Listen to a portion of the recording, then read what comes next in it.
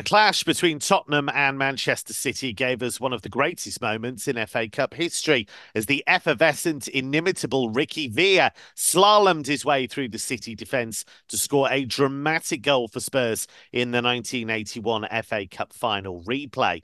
The balance of power between the two clubs has shifted a fair bit since then, it's fair to say, with City hoovering up trophy after trophy in the 21st century. But Tottenham have sprung a few surprises against them in recent years. Can Ange Postecoglou mastermind another upset on Saturday? I'm Kevin Hatchard, and this is Football Only Bettor.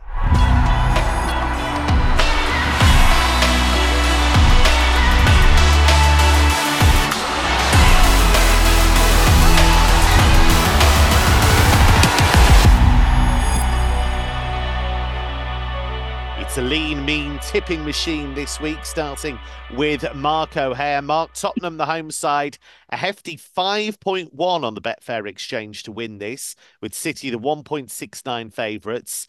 Given their recent record against Tottenham and given Tottenham's revival, does City team seem a touch short to you? Yes and no. Obviously, It's always like this with City, isn't it? We always go, they're not playing that well. Is it a bit yeah. short? And you always go, they're still very good, though. Well, the last time we discussed City was what, a fortnight ago, and I sort of recommended a play on Newcastle +1 on the Asian handicap, and I thought I was in a terrific position, kind of going against the grain, and then they produced some absolute genius in the last sort of 20 minutes, half an hour to take that winning position away from me and just return a push. But yeah, this is the FA Cup, and I don't think I've made any secret of the fact that I don't particularly like betting the FA Cup for a variety of reasons, mainly I had really to down to the drag him fact on that the show, ladies and gentlemen, kicking and Li- screaming. I had to drag literally. him onto this show this week. Yeah, I mean it's always hard because teams don't often play their best 11s, and it's very hard to sort of second guess how serious or how much of a priority the FA Cup is for certain sides, particularly at this early stage. But I think this match is different because Spurs and City may make changes, but I think the high profile nature of this match almost kind of forces Postecoglou and Pep to play relatively strong sides. And both have had their winter breaks now, so have coming into this game off a 2 week rest, and plus there's midweek Premier League games next week. But both these two teams play on Wednesday, so there's a decent period of rest between Friday and Wednesday. So they could actually be using this as a decent kind of tune-up, really, for the return to league action. But yeah, I'm expecting strong sides from both. Spurs will still be without Sarr, Bissouma, and Son. I think everyone was quite surprised to see Romero and Bentancur back for the Man United match. Van der Ven was always due back, and Maddison is apparently now very close, if not going to be involved in this match. So Spurs shouldn't be too far away from the best 11. For City, there's question marks over Stones, Haaland, Akanji, and Edison, but I'd be very surprised if at least a couple of those players don't feature. So yeah, I mean, both sides should be going at it really for this game. And as you say, Spurs have been City's kind of bogey team over recent seasons under Pep Guardiola, despite being, that's under Mourinho, under Conte, under Postecoglou too. The reverse game, or the earlier game in the campaign was 3-3 at the Etihad, a terrific match, and that kind of stands out really. Spurs were incredibly clinical that day. They scored 3 goals from just 4 shots on target, and an XG of around 0.85, whereas City actually generated close to 3 XG in that game. So I know with the eye test, we see Spurs as this relentless, fearless team, well capable of kind of bringing the noise. But I think it has to be said they have overachieved ever so slightly this season in the Premier League. If you look at the underlying metrics, that's it's black and white really. They've overachieved compared to other teams around them. So yeah, there's a sort of temptation to kind of side with them at a big price, but the realistic kind of betting element of me sort of suggests that City are a fair price. That's kind of they are the best team in the world on their day, and at the moment we've seen them kind of coming to the boil after Christmas really. So if I'm going to be involved in this game, that the price that stood out to me was the over 2.5 goals and BTTS angle at 4-5. City, we know, are the more likelier. They're obviously always guaranteed almost to score. Spurs do struggle for clean sheets. However, kind of flick it round, and we talked about Man City before the Newcastle match. Their away record doesn't always stand strong against the best teams in the league, and their clean sheet record away from home against all opponents this season has been quite poor too. So Spurs, remarkably, in the Premier League under Postecoglou, have scored twice or more in 16 of 21 games, which is an exceptional return. That's Ange So Ball. it That's why is we it is love it. terrific. it's why everyone's kind of grown to love him apart from Arsenal fans. But yeah, I mean, over 2.5 goals, and BTTS has won in 10 of Tottenham's 11 Premier League matches with teams in the top 11. The only match it didn't was the clean sheet they kept against Man United earlier in the campaign. And if you remember that game, United are actually very good and probably deserving of something from that fixture. So they could easily have scored, and suddenly we'd have an 11 from 11 record. So that's going to be my sort of suggested play. But I'll kind of we're watching this game more from interest rather than from betting in terms of a kind of serious position. See, tipping an FA Cup game wasn't so bad, Mark, was it? You survived. You got through it. Yeah. Thrilled to thrilled to say EFL expert and all-round football sage George Elek joins us today on loan from the Not the Top 20 podcast, which is very good, by the way. Check it out. George, Tottenham have had such a big shift in playing style, personnel, and mood since Postecoglou arrived. Have you been impressed with what they've done, the speed with which they've done it? And do you think they can lay a glove on City here? I think it's impossible not to be impressed by what they've done. And I think the most impressive thing to me is when you look at the way they started the season, there's certain players, Madison being one of them, but certain players who were really performing incredibly well in this new system. As players were lost to injury, to suspension, it would have been easy to assume that the style of play would maybe change or it wouldn't be quite as effective. And despite having a run of form where, as Mark said, certainly they are running a bit hot this season, but there was also a period of games back in kind of October time where they lost a few on the bounce, and actually the underlying numbers suggest they were quite unlucky at that time as well to be Yeah. doing so. And the way that they've managed to maintain a level of performance despite missing all of these players, I think is real testament to what Postecoglou is doing, where it's not necessarily the personnel, but it's a system that's getting the best out of these guys. And obviously it's set up for players like Son and like Madison, and recently even Richarlison to really thrive. So I definitely think so. I tend to agree with Mark to for the most part in terms of cup games. It's basically a different sport to an extent, especially from a punting perspective. Like what's at stake is completely different. The way that a first goal goes in completely changes the way that games work. But the one angle that I do think is often there is consistently in cup games you'll have on a card a couple of games that go crazy in terms of goals because what is at stake is a place in the next round. There's no need at all really to sit on a lead, and especially with these two sides, where as soon as the first goal goes in, we're not going to see either of them change the way they play whatsoever, and I think it'll be really end to end. So, yeah, in terms of the angle from a punting perspective, I do think the siding with goals seems to be a pretty obvious way to play this one. Just a more general one, George, actually, on the impact that Postecoglou's made, because I think received wisdom can be sometimes that a new manager comes in and we always tend to say things like, oh, well, it's going to take a couple of transfer windows or it's going to take a while to really bed down the style. And, Antonio Conte had his demands when he was there. And by the end, everybody was all a bit cheesed off with the whole thing, weren't they, really? But he's come in and he's managed to bed down that style, his style, win, lose, or draw so quickly. You look at that team now and go, oh, right, that's the Postecoglou team. Has he made other coaches look bad, do you think, by what he's been able to do in the first few months?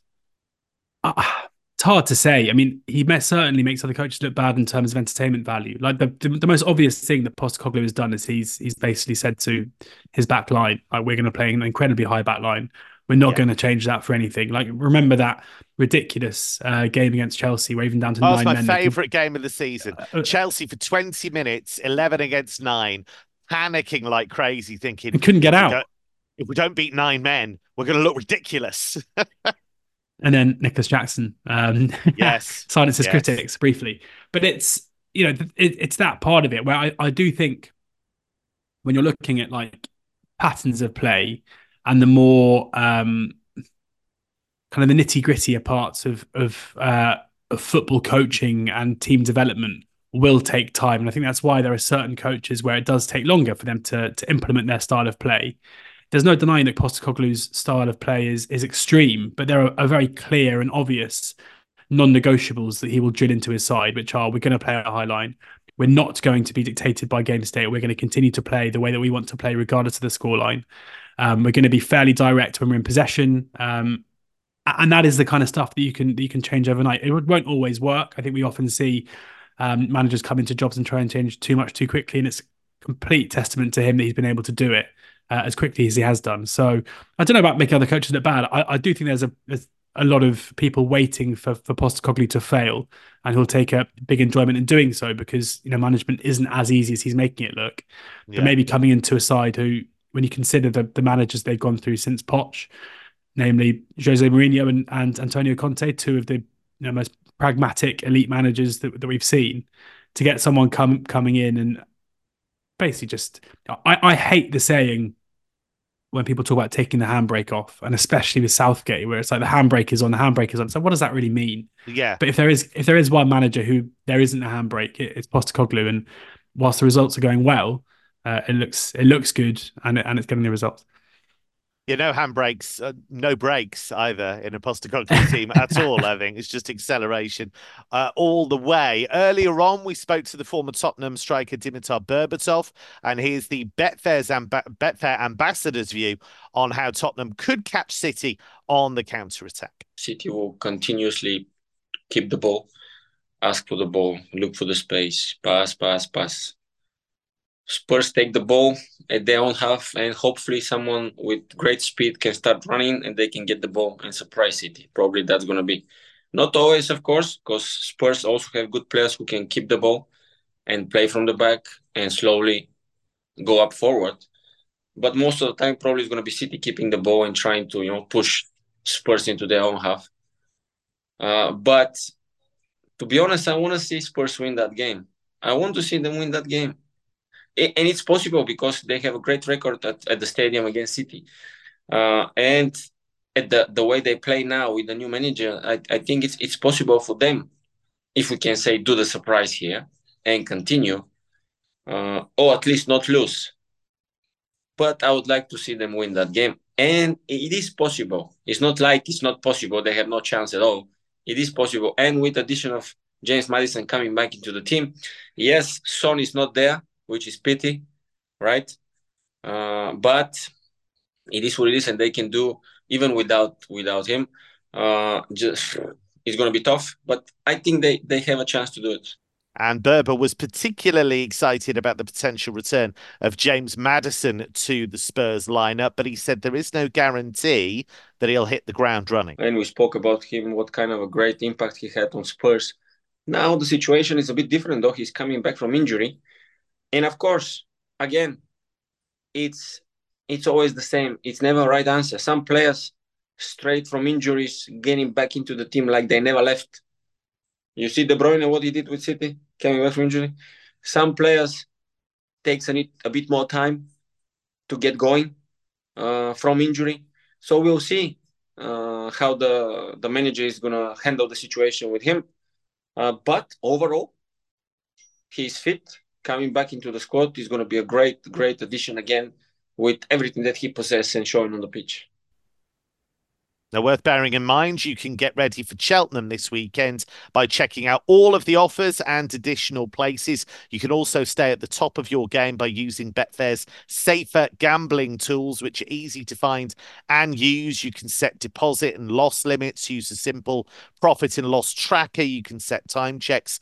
For gaming, 1 in 3 Betfair customers already use our safer gambling tools to manage their play. So give them a try if you haven't already. Let's head into the EFL then. Mark, you want to take a look at Crisis Club Reading up against Leyton Orient in League One? Yeah, obviously Reading's plight has been well publicised in recent weeks, but there's been a couple of semi-encouraging statements from the club since that abandonment against Port Vale. There's hopefully some positive progress to report on the sale of the club in the near future. But I don't live too far away from Reading, so I know a lot of Reading fans myself. It's quite a grim position to be in, so I'm sure every football fan sympathises with them. But I did want to speak positively about Reading this week because on the field there has been progress. In midweek, they beat Derby at the Select Car Leasing Stadium. It's obviously the Medeski Stadium to all of us, but it's brought them to within 4 points of survival now. So having lost 11 of their opening 16 games and having a 4-point deduction to start the campaign, they've since returned just 2 defeats in 13, and their Medeski form has been pretty strong throughout the campaign. At home, they've only lost 4 of 14, 2 of which came against the top 2. So exclude the games against Posh and Pompey, and they've won 7, drawn 3, and lost just twice at the Madstad. But I guess across all venues, their performances have picked up So I looked at the last 12 League One matches across all teams really, and my ratings have Reading inside the top six in terms of expected points earned, and top six for XG process, which is and it goes to show that progress is being made on the field. But if you sort of view the records over the last 8 games, a run that includes a draw away at Posh, a draw at home to Oxford, and that Derby win as well. They've really kind of gone toe to toe with some of the best sides in the division. I don't think they should be fearing the visit of Orient on Saturday, despite Orient enjoying a very fruitful campaign of their own, actually. So my numbers made Reading closer to a 2.3 shot. When I did my prep, Reading were trading around 265. I'm looking at the odds comparison sites at the minute, and they're already into 2.5. I suspect that price might continue to shorten, but there still is an Somebody opportunity to back. spying on your prep. Do you have a mole in the bet cave? Is that what it is? I hope not. Yeah, I think there's still going to be an opportunity for people to back Reading off a zero ball Asian handicap start at around 4 to 5 to 9 to 10, somewhere in that margin. Basically, Reading draw no bet, which I think is really quite nice because of that home form, because of that improvement in terms of performance levels across the board. Now, Orient, it should be said, are very well capable themselves. They're enjoying a great run of their own. 5 wins from 7, 5 clean sheets on the spin. They're up to 10th, but the underlying metrics don't suggest they're as strong as perhaps those results have been. Perhaps there is a little bit of overachievement. And whilst they've been limiting teams pretty well, they've not been creating too many clear-cut chances of their own. And I think it's probably saying something that they've also lost the non-penalty expected goals battle in 9 of 14 away days so far this season. So there is a healthy respect to Leyton Orient here, but I think Reading deserve credit for their recent upturn. Kind of happy to back them with the insurance of the draw on side at around about sort of 4 to 5, 9 to 10. If you can get Reading at those kind of prices, draw no bet or +0 on the Asian handicap. Derby County pushing for promotion up against Cheltenham. George, at one stage, I think early in this season, somebody on the show dubbed Cheltenham the most boring team in the EFL. I think they've gone weeks and weeks without scoring. I know they've picked up a bit recently, but it's still far below a goal a game, isn't it, for them this season? But is this an open and shut case, a promotion pushing team going to beat up a relegation candidate, or is it a bit more complex than that? A bit more complex. I'm keen to find ways to side with Cheltenham here. Like to kind of paint the picture for those who haven't been following this, it's been one of the most remarkable turnarounds and probably one of the best short-term individual management jobs we've ever seen in the EFL from Darrell Clarke. He came into a side who hadn't scored a goal. They didn't score a goal until the 21st of October in the league. One of the worst That's starts. amazing, isn't it? I mean, it's absolutely incredible. One of the worst starts, maybe the worst start we've ever seen from an EFL side. I think they were 10 on for relegation in the middle of October. Clark came in and has overseen a period of form that is, when you consider where they came from, absolutely incredible. If we start from the 21st of October, they sit 11th in the League One table. Had the season started on that day. They played 14 games. Within those 14 games, they have picked up 21 points, so at an average of 1.5 points per game. That is an unbelievable turnaround. When you also consider that the 5 defeats within those 14 games have been by a solitary goal, so there hasn't been a single game within those where they've been beaten out of sight. It really shows what Clark has been able to do. Of those 5 defeats, they've been unfortunate in 2 of those. There was a 2-1 home defeat against Leyton Orient where they had 10 men for the majority of the game. They won the XG battle and they conceded 2 goals very late to Orient. And then in midweek, where they went to Bolton, and Bolton scored fairly early through Victor Adebayo. But Cheltenham were by far the better side throughout the game. They created by far the better chances. They battered them on the XG numbers, and they also scored a disallowed goal where I've watched it back. And if you listen to Darrell Clarke's post-match interview, he's miles on side, George Lloyd. Like, there's no way it should have been disallowed.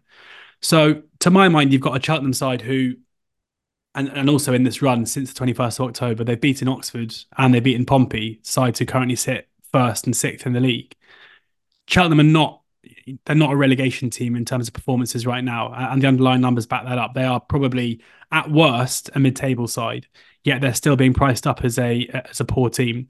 Then you look at Derby, and now if you take that same league table from the 21st of October, Derby are top of it. But the difference is that they play 3 games more. So in the actual points per game, it's 1.5 for Cheltenham and it's 2 points per game for Derby. But Derby's last 3 games have shown a real turn in form from a negative sense. They played against Burton Albion live on Sky. They were 2-0 up early in that game, conceded twice, and only got the win thanks to a Conor Harrahan late strike. They then went to Lincoln, who were really out of form under new manager Michael Scabala, couldn't even muster a goal, drew that game 0-0. And then against Reading, as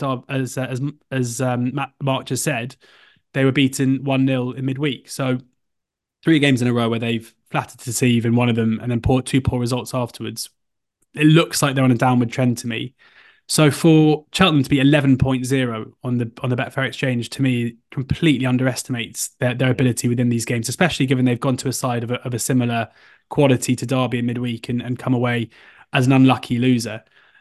Probably the best way I want to play this, though. I mean, I would definitely advise having a bit of that 11.0, but you're also finding at the moment on the Betfair Sportsbook 6-1 about the draw no bet, no Asian handicap market yet, but look out for that because it might be a bit bigger.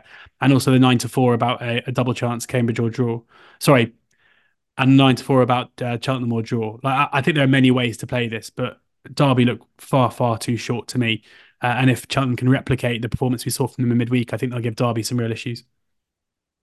Mark, you want to talk about Maidenhead against Solihull? Of course, you Who want to doesn't? talk about Maidenhead and Solihull. You glamour puss, you. Go on. Yeah, Maidenhead, my local side, are going to call us we rather than Maidenhead. We're Okay. massively punching above our weight to be operating at the National League level. There's been a few close scares in recent years, but Alan Devonshire has worked miracles, not just minor miracles, but actual miracles to keep the Magpies in the National League, but they are a very limited outfit, and I do worry about their prospects to stay up this season, going through some very erratic runs of form. And I'm worried about their prospects this weekend, actually. On Saturday, they host Solihull Moors. Now, Maids are 5 points above the drop. They lost in midweek against relegation battlers Ebbsfleet at York Road. That was their fourth successive National League game without a goal, and they've now fired blanks in 11 of 28 matches this season, including 7 of 15 at home. Not really sort of free scoring, and that's always a concern against a side like Solihull, who do know where the back of the net is. They've scored in all but 2 league games so far this season. So I was looking at Solihull, who I think are massively underrated here. You can get them at almost 2-1 to win this match, but more appealing to me is the 11-10 on Solihull Moors draw no bet. Because if they score in this match, it's going to be difficult for them to lose the game. So you're in a very strong position already. Now, Solihull are in the top 6. They've won 3 of the last 4. To get back on track after their own sort of difficult spell. They also boast a really excellent record against the bottom half. 13 wins from 16, including 6 wins from 8 unbeaten away games against the bottom half. So they've recently turned over Chesterfield on Boxing Day. That was at home, of course, but Chesterfield are by far and away the best team in the league, with far and away the biggest budget. And then they ran them really, really close in the reverse game at Chesterfield too, just a fortnight later. So that kind of highlights their potential or their ceiling, really. So they're well capable of going to Maidenhead and getting a result. So I'll kind of back them with a draw no bet angle at 11-10. Injury time goals could be a pain in the pocket if they ruin your bets. And now you've got 90-minute payout to rescue you. If the clock hits 90 minutes and you've got the right result as it stands, your bet wins when the match ticks into injury time. T's and C's in the description. 18 plus, begambleaware.org. In League Two, Swindon face Bradford. George Swindon have made yet another managerial change recently. It doesn't seem like the most stable environment over the past couple of years. It really doesn't. As an Oxford fan, I've got to have a disclaimer here, given that there are big rivals. But I have to be neutral about this kind of stuff. And there's no denying that at the moment it's a concerning situation for Swindon Town. Clem Morfuni bought the club a couple of seasons ago when they were in real trouble under their former owner Lee Power, and there was a lot of optimism about the place. But there feels like there is unrest both on and off the pitch at the moment. A lot of rumours swirling around about what is going on at the club. And when you consider how their dip in form has gone, they started the season under Mike Flynn really well. He has now been sacked just a couple of months after signing a new long-term contract. When you look at the players that have left the club this window, you've got Jake Young, who's the second top scorer in the league, who was recalled from his loan at Bradford, still yet to play for Bradford. We're assuming that he'll probably move on at some stage during this window into League One. Dan Kemp, who's been recalled by MK Dons and is now playing a big part for them under Mike Williamson. Romeo Hutton, who was their ever-present player, right back, a really good attacking force. He's moved to fellow League Two club Gillingham. Liam Kinsella, who hadn't had a great time at the club, but a senior player who's moved on now. It feels like something is amiss. And when you look at the players who Swindon have brought in the window, it's a lot of potential, but not much proven quality. Dawson Devoy comes in from MK Dons on loan. Paul Glatzel from Liverpool, who's had some serious injury issues. There's not a lot of players here. There's not a lot of minutes, really, at the senior level. And when Flynn has been replaced by a caretaker manager to the end of the season, with seemingly no experienced head coach coming in anytime soon, it feels desperate right now for Swindon Town, and they are way off where they were previously in the campaign. Now, the form had already dipped when those players have been picked off. You look at their recent performances and results, it's very, very difficult to get excited or to go into their or to back them really with any conviction, given I think it's just one win against Forest Green dating back to the beginning of December. And even in that, against lowly Forest Green, they were maybe fortunate to win it. They come up against a Bradford side who themselves aren't in great form when it comes to the results themselves. They haven't won since the 22nd of December, where they beat Doncaster 3-1 away from home. That was their fourth win in a row under their new manager, Graham Alexander. But the underlying numbers are still pretty good. In midweek, they played Salford, who are revived a bit under Carl Robinson. They were the better side and drew that game 1-1. They were the better side at Colchester under new manager Danny Cowley. And in that game, again, they drew 1-0 in a game that they maybe should have won. They were beaten by Crawley 4-2, where they missed chances at 2-2. It's one of those runs, and against Crewe, where they conceded a penalty very early on in the game, and then basically not another chance created by Crewe. They were unable to get the goal to get themselves back into it. They're a real case, I think, at the moment of a team who are playing much better than their performances suggested they are. And given that in that run of 4 games where they won 4 in a row, 3 of them were away from home, I don't think. And classically, they've been a team over the last few seasons who've struggled at Valley Parade. I think the expectation of the home fans sometimes weighs quite heavy on Bradford, and on the road they tend to perform better. So they are currently at 11-10 to win this one with the Betfair Sportsbook, and I think anything odds against here is worth snapping up, because right now I think Bradford are a side who will probably will struggle to push themselves into the top 7 in League Two, but their level is around there. Whereas Swindon Town right now are arguably the worst team in League Two and are probably operating almost at a National League standard. So, I think the 11-10 here, despite it being an away team, I think is the value for Bradford. Let's take it to Serie B in Italy. Venezia against Ternana, Mark. How are Venezia getting on with their lovely kits? Yeah, they're going quite well. They're in the top 6 race at least, and yeah, I mean it's a beautiful place to go and watch football. There's quite a few decent away days in Serie B this season. You've got Como, Palermo, Bari, Oh, Venezia. very nice. Yeah, it's a great place to be, and they're going pretty well. They're playing a team Tanana this weekend who are kind of in the bottom half, but probably too good to go down, but also not good enough to sort of impinge on the sort of the top 6 element of Serie B. But I'm going for goals in this game because over 2.5 goals is rated as a 4-5 shot, 1.8. Now, these two teams are top 2 performing sides for over 2.5 goals winners in the division, both boasting around a 60% or higher hit rate for over 2.5 goals. But, it's going to be quite numbers heavy this, so I'll try and keep it relatively light. But, the evidence for backing over 2.5 goals goes far beyond that. And there is obviously raw numbers here, but also the underlying data points to it too. So I'm surprised to see it available around 4-5. So Venezia at home have seen over in 9 of 11, BTTS in 9 of 11, and seen over 3.5 in 6 of 11. Tanana away have seen over in 9 of 10, BTTS in 9 of 10, and over 3.5 in 6 of 10. If you look at the recent form, the last 8 games for each team, put the 2 records together, over 2.5 goals has landed in 13 of 16. 11 of those 16 went over 3.5. So the raw numbers are quite compelling, but it's crucially backed up by those underlying data. Metric 2, Venezia's home fixtures averaging 3.05 expected goals per game. Tanana's away days averaging 3.25 expected goals per game.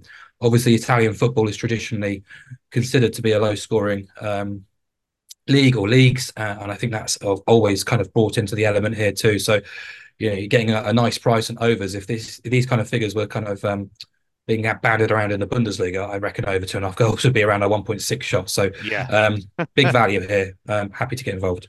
I like it when Mark gets excited about the numbers. It's like on Countdown when nobody gets the numbers puzzle and Rachel Riley has to show you how it was done. She gets all excited as she's putting it down. Carol Vorderman used to be the same, really excited as they come up with the solution when nobody else could.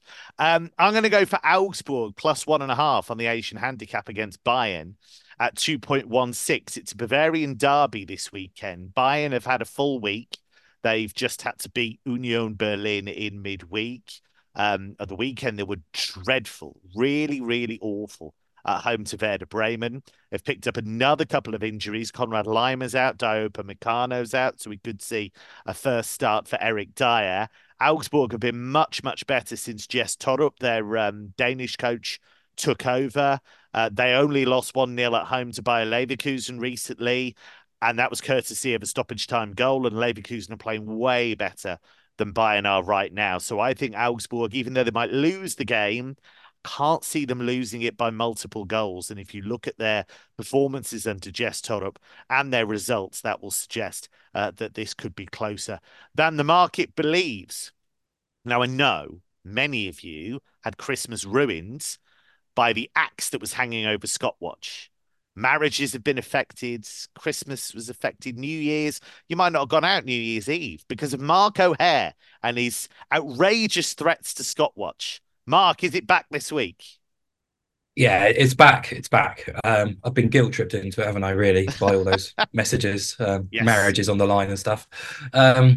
Yeah, Scotwatch is back. Hoping, well, I'm not hoping, well, I am hoping we get a full card of fixtures this weekend because the weather has hopefully relented a little bit up in Scotland, but we've got a full card from Premiership down to League Two for the first time in 2024. So I wanted to look at the Championship game between Morton and Arbroath. I'll be backing the home side to win and over 1.5 goals at 10 to 11, 1.91. Now, Morton have kind of charged into promotion contention, really, recently with an unbeaten 8-game streak, winning 5 of those fixtures. That also includes winning away at Dundee United, who are top of the table, picking up points against Airdrie and holding Partick as well, 2 teams in the top 4 mix. They've only conceded 5 goals in that 8-game sample. But from a data perspective, I don't have XG numbers for the Scottish Championship, but I do have shot data. And Morton are actually second for both shots and shots on target ratio across the division, second only to Dundee United, who of course are top of the table. That's overall, that's also based purely on home fixtures. And also they're second behind Dundee United in the 8-game shots and shots on target ratio table. So for me, they have to be really respected against any opposition in the Championship right now. But even more so this weekend because they're playing an Arbroath side who have sunk to the bottom of the table, having lost 10 of the last 14, failed to score in the last 4, conceding 2 goals in 4 of the last 5. Away from home, they're conceding 2.2 goals per game on average. But the key point here is owed, basically down to our good old pal Jerry Taylor, the Scottish football expert who I often confide in. Jerry informs me that Arbroath only had 3 outfield subs in midweek during their defeat to Ayr. They suffered another couple of injuries in that fixture too. So they're really, really short on bodies, particularly in defensive areas too, where apparently one player is even playing with a broken toe. So they're very easily opposed at the moment, Arbroath.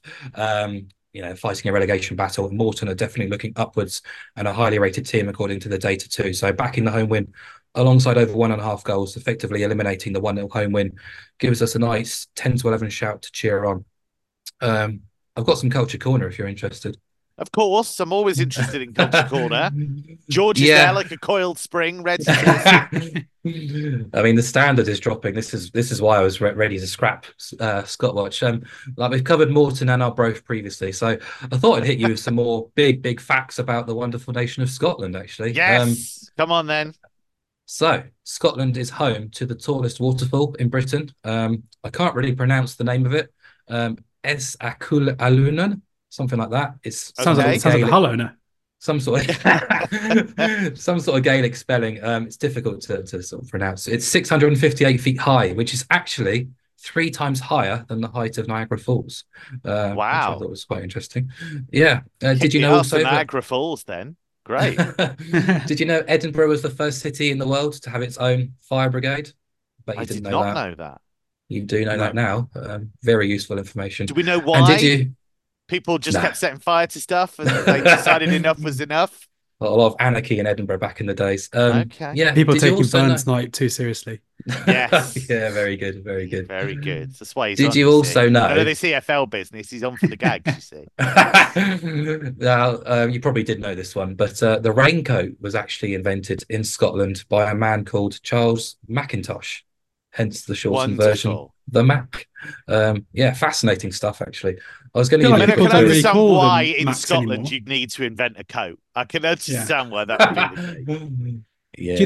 Do you reckon they'll still be called Macintoshes and Macs in a generation's time? You don't really hear it these days, do you? No, it's quite No, old no, school, isn't it, it's been really? phased out. Poor Mr. Yeah. Macintosh. And then he invented the computer later on. Then that's amazing, really. That was his He son came up Ian. with the code. Very good. There you Yeah, go. that's it. I'll save the That's other good Culture stuff for Corner, another right? time. Okay. Fire Yeah, yeah. brigades, coats, you name it. Waterfalls. What was the pronunciation of waterfall again, Mark? Oh, Jesus. Where is it? S. Akula Lunan. Something like that. Okay.